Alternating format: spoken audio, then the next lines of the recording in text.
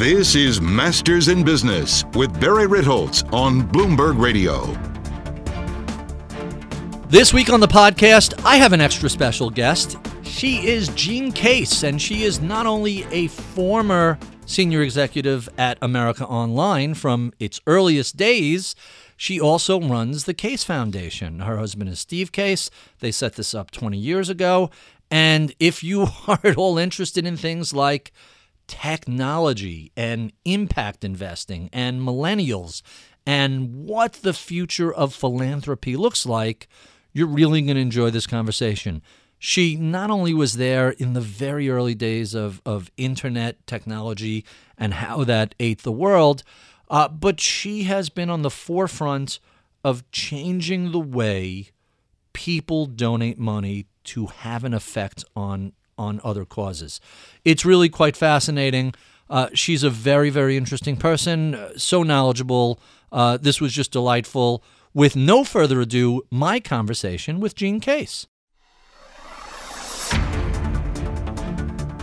I have an extra special guest today. Her name is Jean Case. Jean was a pioneer in the world of interactive technologies. She ran the marketing and branding effort that launched the AOL service, ran the communication strategy for taking the company public, and helped to establish AOL as a household brand. Her career spanned for decades before she and her husband, Steve Case, created the Case Foundation in 1997.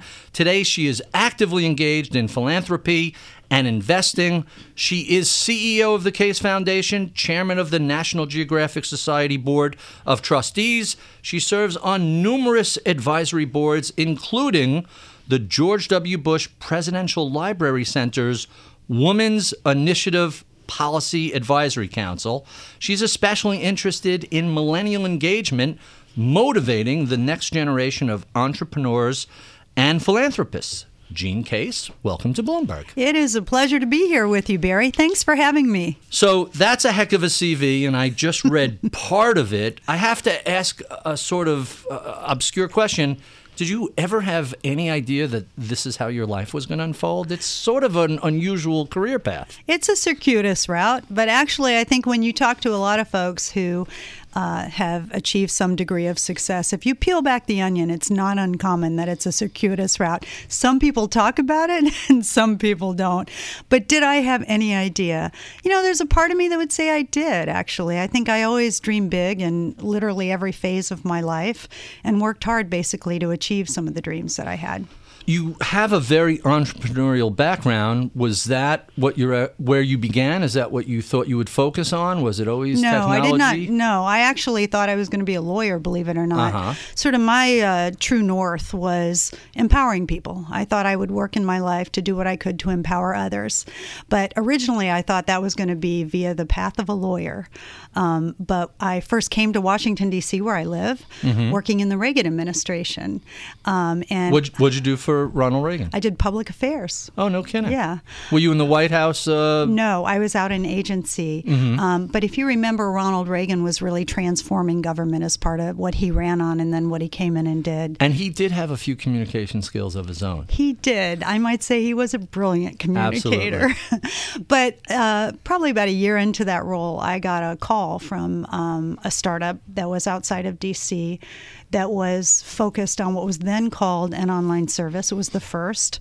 Today we call it the internet. And I made the leap. So I really considered at the time, if my passion really is empowering people, the opportunity to democratize access to ideas and information and communication is just too exciting, and maybe I can have more impact in the private sector than I could if I stayed in the public sector. And the name of that initial company was? The Source. The Source, which was one of the first online services. Correct. That The existed. Source and CompuServe were the two early ones. And then how did you go from The Source to America Online? I believe there were a few things in between. So, we were a startup, a struggling startup at The Source, but I really loved that time. But I was active in my role there in marketing, and GE called. And they were thinking about getting into the business as well. And they recruited me to come do a startup for them that was called Genie.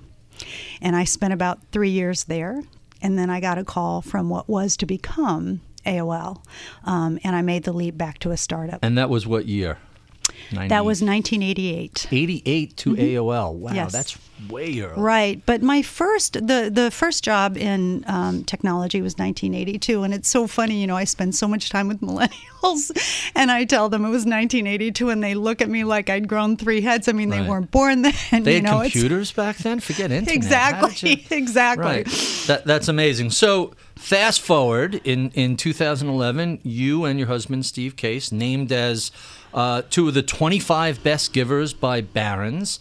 Tell us how you guys transitioned from entrepreneurship and technology startups to philanthropy. Yeah, well, there's sort of the personal side that took us there, and also sort of the trajectory we were on.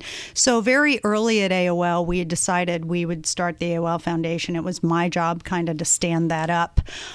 So we did that, and that was kind of our toe in the water around sort of more formalized philanthropy. But even by that time, we knew that personally, the success of the company would lead to extraordinary wealth. And I think we both knew that to whom much is given, much is expected. That's how we were raised. That's a great phrase. And I think we always knew there was no way we would just enjoy that wealth in our lifetime. I mean, of course we have, but that we would commit most of it to the benefit of others. And speaking of committing most of it, you and your husband joined the Giving Pledge, started by Bill and Melinda Gates, to commit to giving away all of your wealth eventually. Tell us what the thinking was behind that. Yeah, so as I said, we had really made that commitment very early on. And if you look at our activities, sort of the degree of investment in philanthropic things was a clear example that we were basically going to give away the majority of our wealth very early. So when they formed the Giving Pledge, Melinda called and asked if we would be a part of it. And it was a little uncomfortable for us, to be honest with you, at first. We had to get comfortable with the idea of being public about just almost having our wealth be a spotlight. But since we had already made that decision so many years before and were well on our way, we thought, what a terrific opportunity to learn and grow together with others who want to make a difference. And ultimately, that's why we decided to go ahead and jump in. And it's been a really exciting experience in the sense that we've had the opportunity to help lead what's called the Learning Series. And since that was really why we got engaged in the first place, it's been a wonderful leadership opportunity to work with other givers to learn more about different areas that we can invest in and hopefully have impact. Tell us about the work you actually did for them pre-IPO, Sure. as well as pre-product launch, because they Sure. went through a few phases, didn't We they? did. Yeah, what the company started as is not really what it ended up as, but that's the story of so many startups, Sure. right?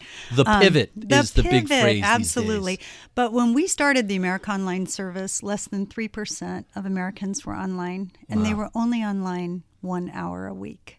A week. But we were true believers that there was really a mass market opportunity, and as I said earlier, really a powerful opportunity to democratize access to really cool stuff for people everywhere. And that was the mission we were on, and we were a very mission-focused company. So we launched AOL first for the Macintosh in 1989, and then later for PCs, more traditional PC versions.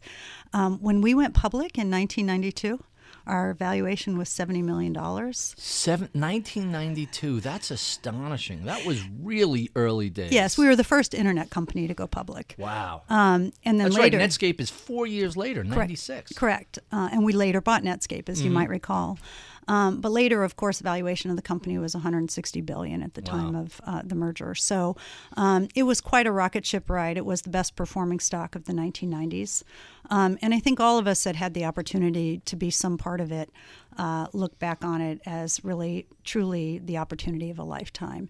So for me, I kind of thought, wow, like, where do I go from here after I left the company? Like, are the best days over? And you left late 90s, I right? did. I left in the late 90s.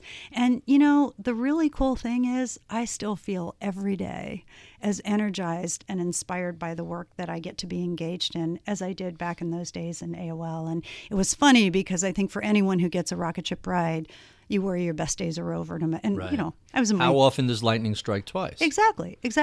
And so I feel very fortunate that, you know, as my husband and I founded our family foundation, the Case Foundation, that we've really been able to try to use our talents and our resources to have tremendous impact. And it's just a great feeling when you wake up every day.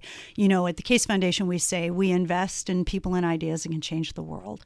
And so that's how I'm spending my time, and in collaboration with others and with a really brilliant team at the Case Foundation. And let me tell you, it is it doesn't just meet the AOL experience in many ways. It actually has surpassed it. So let's stay with the theme of changing the world and the impact of technology. When you go online today, or certainly when I go online today, Amazon, Google, Facebook, Twitter, I see huge parallels back to AOL. Certainly the genesis of those companies existed in some No question. offering. How often do you look around modern internet and say, oh yeah, we did that, that traces back, oh, I remember when we rolled out that. How parallel is what's taking place today? Well, you know, we have the benefit of knowing some of these founders, of course. Oh, and, really? You know, Mark Zuckerberg will tell you he got his teeth hacking AOL. The Twitter founders will tell you they were inspired by sort of what AOL didn't get right, which was sort of the real-time messaging back and forth. But that real-time messaging was tremendous with AOL. It was, no question. It was a huge business for us. And Facebook, you know, we used to have these things called member pages, but, you know, back in that era of technology, anonymity was actually valued. That's it was right. less about, you know, telling who you were. Oh my God, you never say where you were or what you were doing. So it's fun to look back. I mean, you know, I've been in technology long enough to remember when people thought it would be crazy that you'd ever give your credit card online for anything. right. And now they ask Amazon to please store it for them and suggest things to buy. So we've seen these technology trends come, and I think it's the nature of innovation and revolutions that it's iterative, right? And so we're thrilled that these next-gen companies have come along and taken what was really a vision of ours even further. Sad that we missed it. You know, we should have been the Google, we should have been the Twitter, we should have been the Facebook, but really happy for them that, you know, they've locked on it and they're doing something great. Isn't that the nature of both technology and the innovator's dilemma, that when any company achieves a huge success in one area, you could pivot when you're small, you can Of pivot when course. you're a startup, but how do you pivot where you say, hey, we're worth $100+ billion, let's completely revamp what got us here? No question. And, you know, we have this work at the Case Foundation where we've looked at principles that are present, where there's innovation and breakthrough transformation. And I spend a lot of time with big institutions teaching these principles. They're known under our term Be Fearless. And, you know, we use examples like AOL that we just talked about, but also like Kodak. You know, Kodak invented digital photography, Right. but they were making so much money off of that film from the old cameras that they really wouldn't invest in the new radical digital photography. And what happened? Others came along, ate their lunch. The company, you know, really kind of went bye-bye in the early 2000s. How much film is sold today? It's and yet when you look at the digital world, it's really difficult to say this is our bread and butter. Now let's destroy it. Right. So it's so important to keep innovating. It's so important to, you know, not let yourself get too comfortable, whether you're an individual, by the way, or whether you're an institution. I think that's when, you know, that's when you start to lose ground if you're not constantly moving forward. So you were gone from America Online by the time the huge Time Warner deal took place. I was. Did you have any thoughts of it? Were you kind of, and I assume this is coffee table talk at home, but do you ever look at that transaction and say, gee, this is a giant thing that's so different than what got us here? Or, okay, we're sort of a media company, this is a logical next step.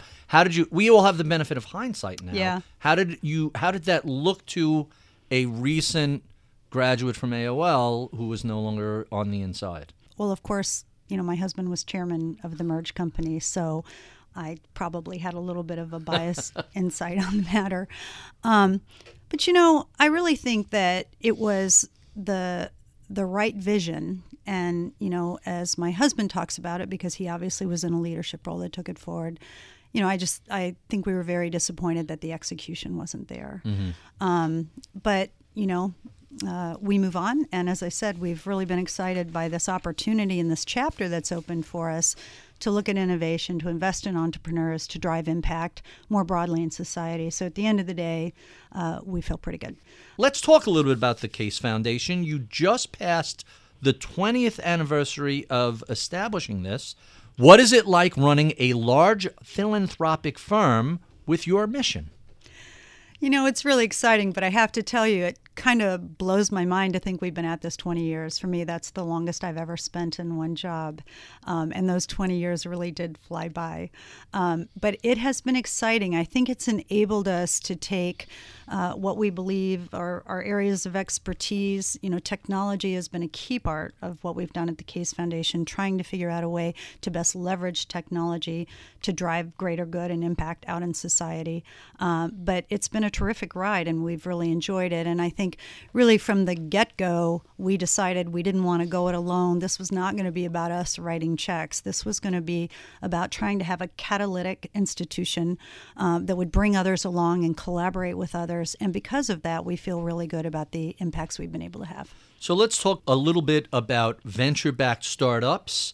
You have some amazing statistics on the Case Foundation site. Only 10% of venture-backed companies had a female founder. That's correct. Only 1% had an African-American founder. Tell us about that. Well, you know, this is why we're so passionate about this area we call inclusive entrepreneurship. Mm-hmm. You know, and we would add some data, by the way, and that is that last year, 78% of venture capital went to just 3 places: New York, Massachusetts, and California. Mm-hmm. So we're really putting all of our eggs into a few baskets here, and that's never a smart idea when it comes to finance and opportunity.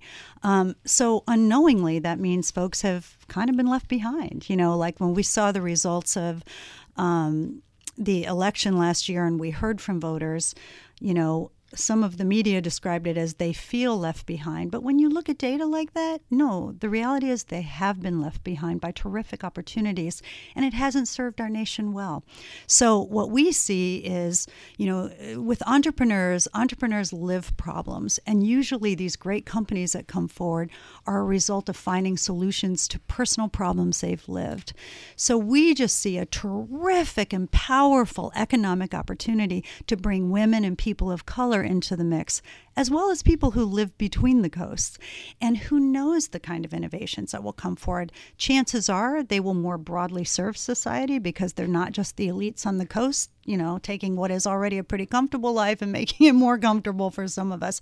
We really need people jumping in and building new products and services that will address, you know, the needs of citizens more broadly. So let me press you a little bit and say, what can a foundation or a philanthropy do to help level the playing field for everybody? So this area of impact investing, it's a funny term, and we should, you know, probably talk about what we mean when we say that. But in its simplest form, we think of it as new ways to solve old problems. Mm-hmm. Essentially now using capital and using mentorship of entrepreneurs to drive new kinds of companies that are specifically focused on bringing benefit to society.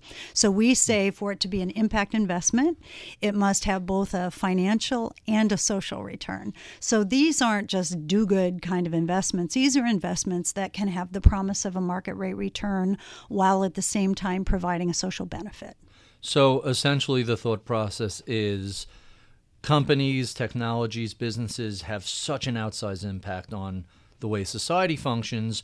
We don't want to just have a little philanthropy that responds to a little bit of an issue. Absolutely. Here. We want a broader societal change. Right. And frankly, I mean, where economic power comes from is the private sector. Mm-hmm. And when I first got engaged in philanthropy full time, it really bothered me that we were looking at, you know, long entrenched dogging problems, and we had teams around a table. So it was a good collaborative, but it was like there were missing chairs, and those missing chairs were entrepreneurs. And boy, I'll tell you, if you want to find innovative ways forward, ask an entrepreneur to think about a problem. So we're really excited about the opportunity to bring these sectors that have mostly been left on the sidelines as we think about big social challenges, inviting them into the tent and really calling them to do what they do well. And I think, you know, ultimately there's no amount of philanthropy that can really address the challenges that we have in the world today. We need all sectors working together, and we're really excited by what some of the entrepreneurs, the way they're thinking and what they're bringing to the table.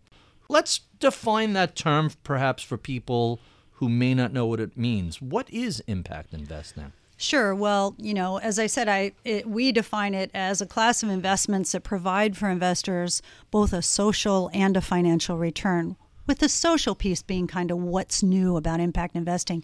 But it might make more sense if I just talk a bit about what kind of companies we're looking at here when we talk about impact investing. So we've been invested in a young company called Revolution Foods on the West Coast. And essentially, these are two moms who looked at the school system and saw two very talented moms, I must tell you, very well-educated moms, who looked at the school system and realized basically it was junk being served to kids, particularly in low-income communities. And when you say junk, high sugar, high fat. Correct. All the stuff we really don't want to be pumping into our young children. And by the way, the same kind of food that doesn't lead to good outcomes in the classroom, right? Mm-hmm. It doesn't power them the way they need to be powered to perform at peak.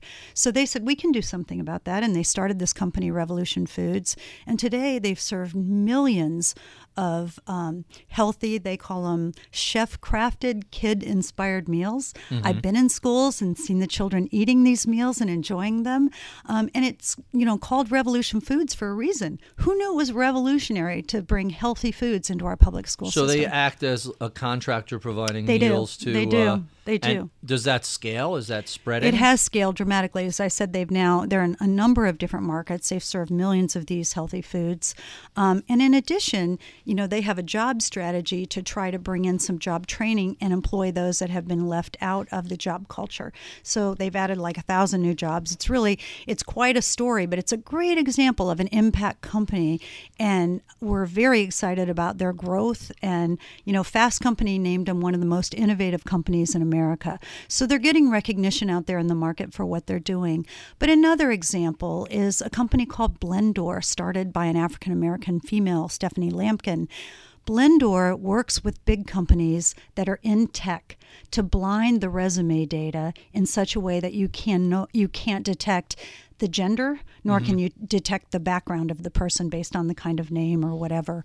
And it's a real algorithmically driven, scaled approach to trying to help these tech companies who actually want to diversify in many cases, but they know that implicit bias exists along the reviewer line as resumes come in. So this blinds that data out of the resume, so you're really just getting the pure accomplishments of the candidates. And it's had a dramatic impact in the companies they've worked with, many of which we know, Microsoft, et cetera, in terms of changing the ratio of new tech employees. That reminds me of what a number of orchestras have done with their process of blind behind auditions. The curtain auditions. Right. And suddenly it's a much more diverse Exactly. orchestra. That's exactly right. And so that's what she's setting out to do. But as I said earlier, I think as we bring people from low-income environments in, as we bring people of color, different backgrounds, et cetera, the kind of innovations we're going to see are just going to be different than what the same class of mostly elite white males on the coast have been building. Nothing wrong with those. We celebrate them. We've talked about a lot of them in this conversation. But we just need to mix it up.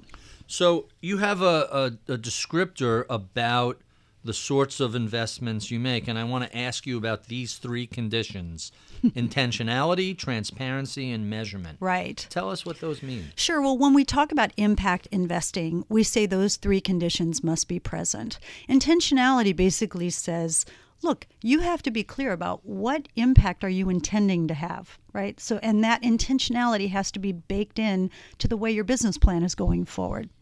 You have to commit to measure it, because we can all say, hey, I want to serve more healthy meals, but if we don't have a means of clear measurement around that impact, it doesn't really matter. And then the last is transparency. And there really has to be a kumbaya moment between the company and the investors to say, we're going to make public and be transparent about the impact and the measurement. So let's talk a little bit about impact investing and ESG investing. What is the Case Foundation doing with its portfolio? Sure. So, the Case Foundation is using its resources to be a catalyst in the movement more broadly. We are using personal resources to do the investments. And I have a portfolio that I am taking to 100% impact. across all asset classes. Really? And it's what does that look like in real life? Okay, so it's messy and it's hard and it's going to take a lot longer than I thought. And it's funny, because I often speak on impact investing. I teach in business schools, et cetera. And then this idea that, okay, I'm going to personally walk the walk in a very real way. I think I've learned a lot. But, what we see today are some terrific sort of deal flow opportunities out there.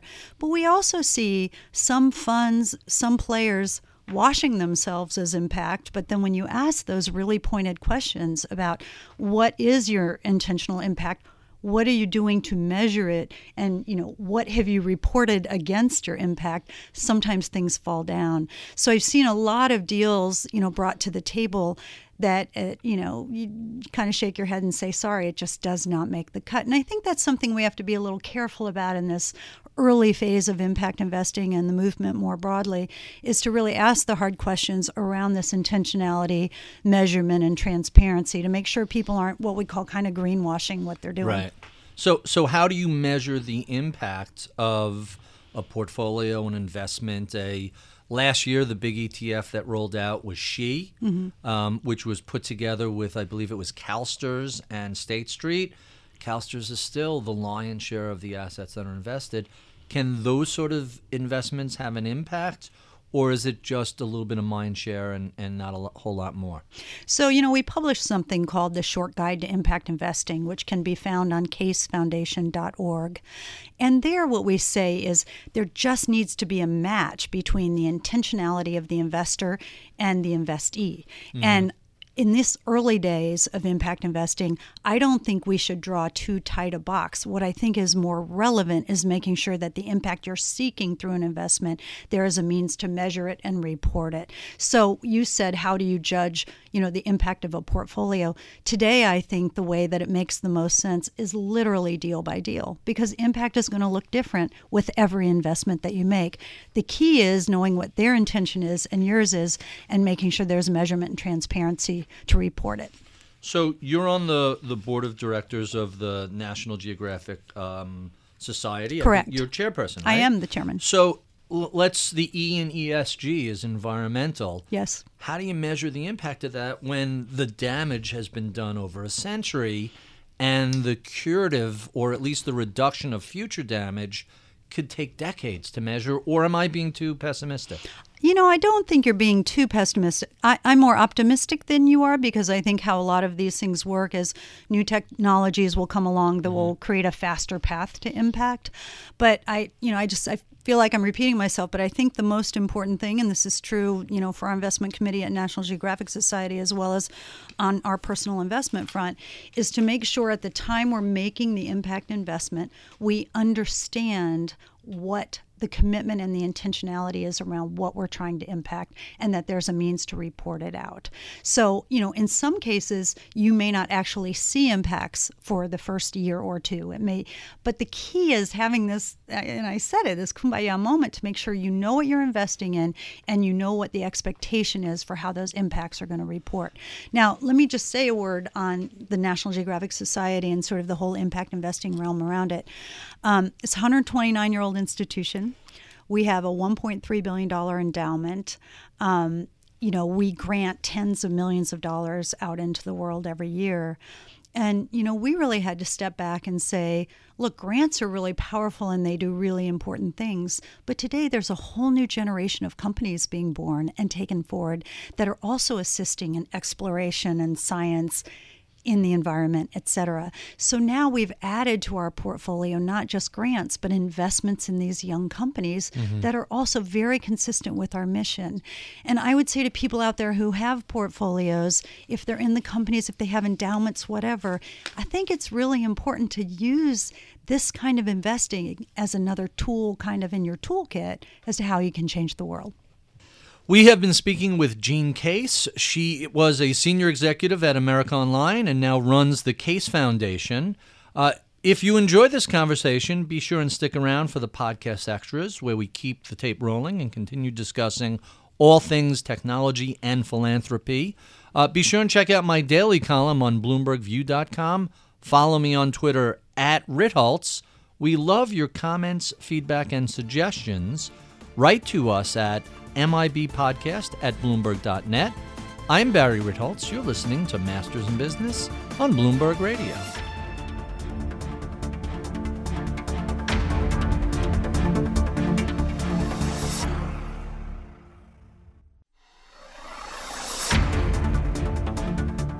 Welcome to the podcast. I am here with Gene Case. Gene, thank you so much for doing this. I have so many questions for you that Let's go, Barry. I'm enjoying this. So let's jump into this with the one question I missed in the beginning.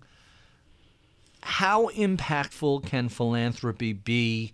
And what I mean by that is, how long does it take to really move the needle and see the results of your work? If it was really easy, if it was just writing a check, hey, we would have changed the world a long time ago. Absolutely. It's really important to understand that to be most impactful in sort of the change the world arena, it really just can't stop at check writing. Check writing by itself is not going to transform anything. Mm-hmm. I think where we've seen transformational change is when people are all in, when they bring their networks, their resources, their skills.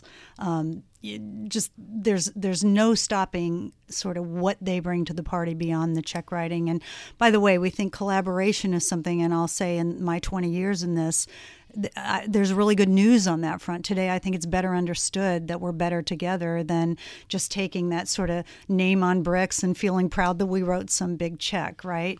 That working together as partners is how we see moving the needle. So when you say collaboration, is it between different foundations? Is it between the private sector and the public sector? So is it all the above? I'll speak to the Case Foundation, but I am seeing it more broadly, okay? We have always been about cross-sector collaboration. So for big initiatives, we require a private sector partner, we require a public sector partner, and hopefully other philanthropies alongside with us, and of course a nonprofit partner as well. Private and a public sector partner in order to make the investment. Absolutely. And we've helped lead some major initiatives where we can point to impact and say, wow, that happened because we were better together. Each brought his or her own strength to the table. And in our Be Fearless work that I referenced earlier, this idea, we call it reach beyond your bubble, which is build a really big table. Ask who's not at the table, what voices aren't being heard, and get them around the table. And typically where there's a very diverse collaborative team at work, that's where we've seen breakthroughs. It usually isn't sort of the one sole player with a really strong mission believing he or she alone can change the world. That's just not how it happens. And the good news is, with the millennial generation, collaboration, is in their DNA. That's just how they think about the world. It's very different, really, than the world that I grew up in, where, I think silos existed. To them, they're open arms to anybody that can help, get them to their goals. And so I think that's starting to find its way into the culture of institutions across the nation. So I want to talk more about the millennials, but before I get to that, I have to bring up Be Fearless principles. Right. Be Fearless, that really sounds like a best-selling book title. What's the plans with the book for that? Well, I am writing a book. I am fresh from 2 weeks away, where I just went all by myself and wrote for 2 weeks. So can I suggest Be Fearless as a title? Because I think that's a winner. So it is work that we've had underway at the foundation for quite some time, and we've literally worked with thousands of people around the country to teach the principles. And again, they're really principles of innovation. And let me give you an example of what they represent. The first is make big bets and make history. Mm-hmm. And the idea is don't accept incremental change. Have a big idea and chase it and put together what's necessary to make that real. That sounds a little like the big BHAG I keep hearing exactly. people talk about. Big, hairy, audacious goals. It's very similar to that. The second principle is experiment early and often. Take risks. Be bold. And here's where you see old line institutions get really nervous, Barry, is when we start talking about risk-taking. They literally can say it's too risky to take risks. Right. To which I say, okay, but if you look at any transformational company or institution, what you will see is they looked at it as R&D. as necessary focus on the next thing and putting some degree of resource or investment into that. So, this risk taking, you can always see when you have an uncomfortable audience, like, what do you mean risk? Like, I want to stay comfortable. I love the Jeff Bezos of Amazon quote, which is, and I'm mangling this, if we're not failing, well, then we're doing something wrong. Because it means we're just making safe bets, and what's the value of that? Right.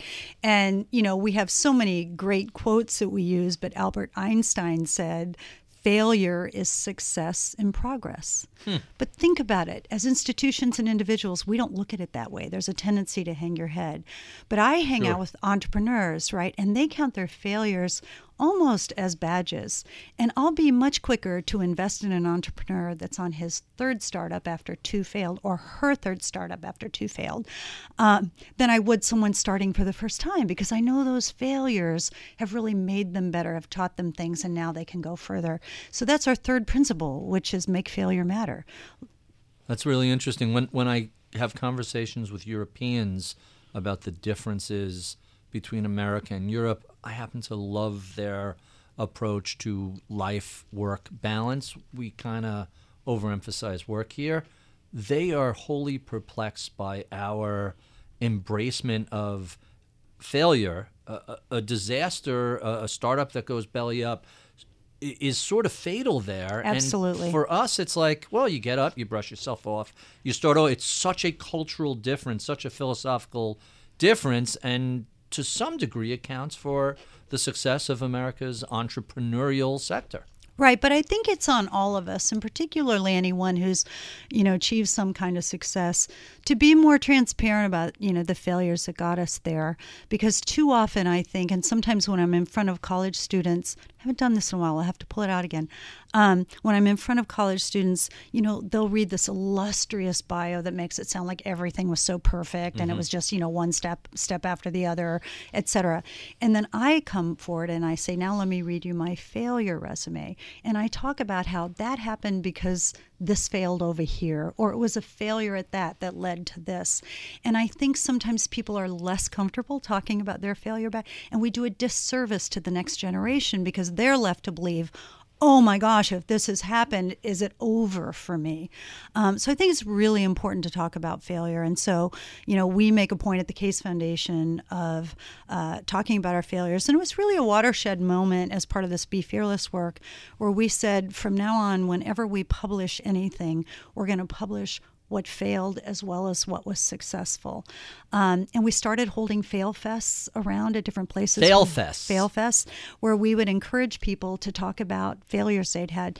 In the nonprofit and the public sector, it can be called waste, fraud, and abuse if you're not careful. If you tried something and it failed, we need to get rid of that culture. We need to encourage more risk-taking and understand that, if it is risk-taking, it means you don't know for sure that it's going to be a success, but you're trying something big. One of my favorite pages that venture capital websites post are their list of things we missed. Hey, we're given an opportunity to invest in Google and Uber and Apple, and we just thought these were terrible ideas, and we blew it.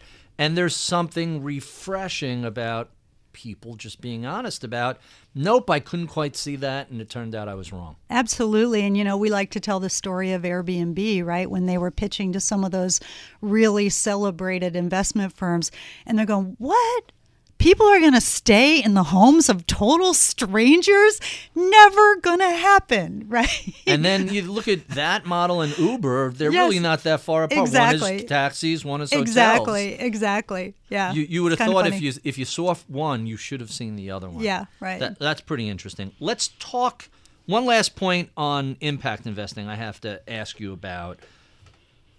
You reference on the site in 2016 alone, it grew to $118 billion in impacted assets under management. And you note, we still haven't hit the tipping point for impact investing. No question we haven't. So how large can this get? And where is the tipping point for ESG and or impact investing? Well, I think ESG's tipping point is coming a lot faster, and we're a lot closer just given the scale of ESG. But impact investing specifically, how big can it get? Mm-hmm. It can be the definition of investment, where impact goes away. So we've talked a lot about millennials. We haven't talked about, the transfer of wealth that's coming in the tens of trillions of dollars. 31 trillion to the wives and then the and kids the children. over the next generation. So, between women and millennials, they're gonna control a very large purse in the United States that will drive where investments are going. And, if you talk to women and you talk to millennials today, they're not only conscious consumers, they're conscious investors. And the banks know, it's kind of an open secret now, they're feeling the pressure of these two groups kind of nipping at the heels of the current established investment community, saying, where are the deals that bring, social return as well as financial return? So, of course, it's a big idea to say all investing, impact investing will be all investing. A tipping point, I'm pretty optimistic. I think we're going to see that in the coming years. I think, somewhere in the 2 to 3 year, I believe we'll see a tipping point in impact investing. But what I do feel good about is there's been tremendous traction and momentum already just in the years we've been focused on it. And it's hard to predict these things. There's a fascinating book by Professor Meyer Statman out in Santa Clara, California, called What Investors Really Want. And a decade before this really picked up, he discussed how people want their investments and their portfolios to reflect not only their character and personality, but their values, their beliefs, and what they want to accomplish in the world beyond outpacing inflation and saving for retirement. And as ESG and impact gets more and more, finds more and more resonance, it's clear he was really onto something long before a lot of other people have seen that. I think that's right. And, you look at sort of who the players are that have come into the market, right?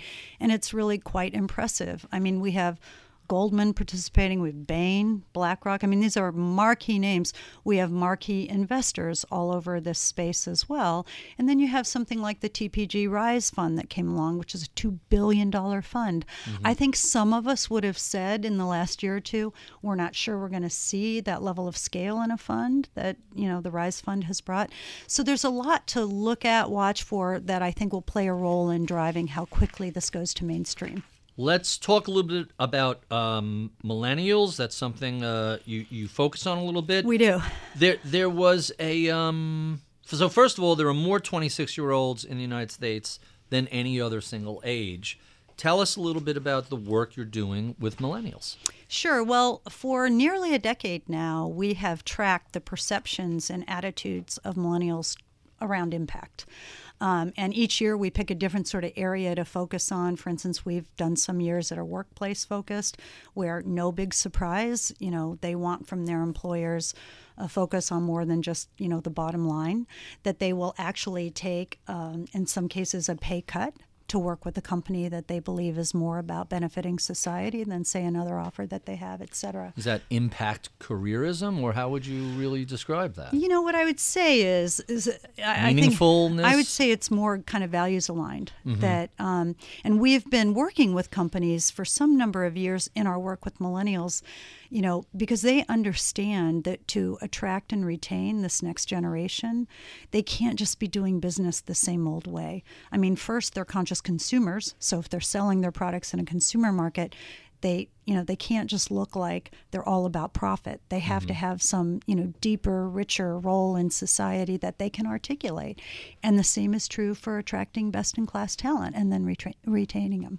So there's a stat you have that I guess I shouldn't be surprised at, but the numbers are kind of overwhelming. 71% of millennials believe the U.S. is going in the wrong direction or aren't sure what direction we're going in. Only 29% believe the U.S. is going in the right direction. First question is, those numbers are astonishing. What do they mean? And second question, is that a big change from recent or not so recent history? Has the younger generation always kind of felt we were on the wrong track? So I think the younger generation has always been idealistic. I think what separates this younger generation from previous younger generations is they are at work turning their idealism into activism, like in a very real way, turning their ideas into something real, whether it's through the companies they start or work for, whether it's through something they have on the side, to be activists in their communities, et cetera. We just really are quite taken aback at the degree of activism that we're seeing coming out of this new generation. Yes, I think it's always been easy to be disillusioned as a young person, to your question about the most recent data. We've not done a longitudinal study on this, but looking more broadly at other studies, we do believe it's a real low. And by the way, the other thing we really don't have to compare to it, because we only looked at millennials, is how they compare to the generations ahead of them, Gen X, baby boomers, et cetera, in terms of how they see the U.S. But it really, I sent a copy of the latest report, which revealed that data, to every single member of Congress. It needs to be a wake-up call that we have a generation that's going to completely be defined as our workforce. For the most part, they'll be the majority workforce. They're a huge, they're 70 million strong. They're not a small pocket. It's the biggest generation now there is. Correct. Bigger than the boomers. Absolutely. We really need to be paying attention when they say, they think we're on the wrong track. And the good news is they're not just sitting there saying, I'm bummed we're not doing it right. They have ideas. They have real resource and things they can bring forward to make a difference if we engage them and make them part of a solution. So how does this generation's dislike of the direction we're heading, how does that manifest itself in the real world? So I think I'm seeing what I call an equal and opposite reaction, right? They really find distasteful some of the, even the headlines today they find distasteful, okay? But instead of sort of just putting their head in the sand and saying it's all bad, what I'm seeing is that equal and opposite reaction of doubling down on their activism and saying, but I'm going to do what I can to make a difference in some small way. And, I'll give you an example of sort of some areas of promise that we've seen. So at the Case Foundation, when technology was first being used as a means to do micro-giving, okay, so small amounts, whether they be $10, $20, $30, we did some of the early experiments to see was there real potential there. So we put about $4 million of investment into 3 different giving platforms. To date, that's yielded over $5 billion in giving. Wow. Most of it micro giving. So I think when you look at like Kiva of this world or GoFundMe, I think the kind of ways that we're seeing, literally some of these people are early in their career. They don't have a lot of extra budget dollars, but they will make, $10 available for something that they really believe in. And, too often I hear, what difference can $10 make? But I've often said, small amounts when taken together can do powerful things. And we're seeing that play out in society. So what is the role of social media in all this? You mentioned GoFundMe. All of these, Kickstarter, go down the list of companies. Right. They all have an enormous social component. Is this generation different than, because of Facebook and Twitter and everything else, than prior generations? Yeah, I think they are. I mean, I think they're much more digitally native, right? They didn't have to unlearn. They just had to learn. And so I think they're much more comfortable and sort of think first about digital. And, one of our first studies that we came out with, we asked them how they're spending their time, with their mobile phone or whatever. And at that time, the generation really had this reputation as slackers, et cetera. And one of our earliest studies said, 80% of millennials said they checked their cell phone to connect with a nonprofit. And so I've often said to parents and to those that kind of want to pass off this generation, why don't you think about that? Why don't you think about, digital as being a tool instead of something they're just playing around with? And of course, social media has really, vaulted that in a meaningful way. So I know I only have you for a finite amount of time. Let me jump into my standard questions. Sure. I ask all of my guests. And I know you like the one on failure coming up. Tell us the most important thing people don't know about your background. Raised by a single mom, really tough economic situation, product of philanthropy myself. Oh, really? In what way? Scholarships were made available and people who came alongside and helped me and my family. Tell us about some of your early mentors. My mom. She was Really? a single mom, raising 4 kids alone. Wow. She woke up every day with energy that would put me to shame and with a smile on her face. And that was very inspiring to see. And although she didn't have much, she made sure we were always doing for others. So tell us about some of the philanthropists who've influenced your approach to making your money have the biggest impact when it's involved with the Case Foundation. Yeah, so it's kind of a little bit of a personal story. So when we were building AOL, next door was another big software company, and we knew the founder, and he was a really good guy and became a friend. But he was doing something pretty radical that we hadn't seen other companies do, and that was very early in the stage of success for his company. He started getting deeply engaged in philanthropy. And we all marveled at that. We just hadn't seen that. He was a young guy. He was like in his 40s. This was before the IPO, before all the cash came rolling in. And, I personally made a note of that and really followed him. And to this day, we're very close friends. But I think not only did he inspire me, but he probably inspired a full generation of young people who witnessed him, taking these early actions with his wealth and really making a difference. What was the software company adjacent to AOL? So his name is Mario Marino, and he built a company called Legent. And sure. Yeah. It was Marino and Associates originally, and then it became Legent. Mm-hmm. And he's still engaged in philanthropy? philanthropy? He's deeply engaged, absolutely. And we're still very good friends to this day. That's quite fascinating. This is everybody's favorite question. Tell us about some of your favorite books. Fiction, nonfiction, Sure. Technology, philanthropy, whatever. Well, I have one book that just completely blew me away. It's Stephen Johnson's How We Got to Now. And it's 6 innovations that changed the world. And they're really non-obvious. And I don't want to give away to your listeners what they are. But I was so inspired by it that we decided as a team at the Case Foundation we'd read it together. And then we had a nice little wine and cheese hour where we talked about it and its implications to our work. But I think it's highly relevant to individuals as well as to organizations. And then, of course, my husband's book, The Third Wave. I remember when The Third Wave came out. How We Got to Now and The Third Wave. Yes. You want to give us a fiction book, what you're reading for fun? I reread the classics on a routine basis. It's my escape. So just pick any classics, and chances are I've been through it recently. Okay. Let's talk about some things that have changed over the 20 years you've been running the Case Foundation. What has been the most significant shift in the world of philanthropy? The democratization of philanthropy.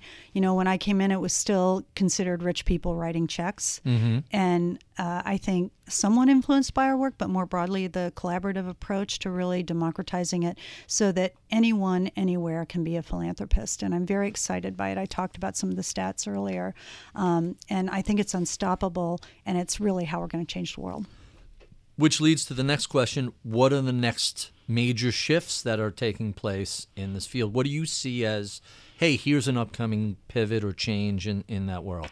Yeah, I would say continuing to move away from, an elite thing to something that all of us understand. But I also really believe in the future of everyday philanthropy. And what I mean by that is that every little action or transaction you might go through in your day, if something good happens because you chose that brand or because, you went to this place, I think there's real power in that. So my friend Jose Andres, celebrated chef, has been down in Puerto Rico these last few weeks.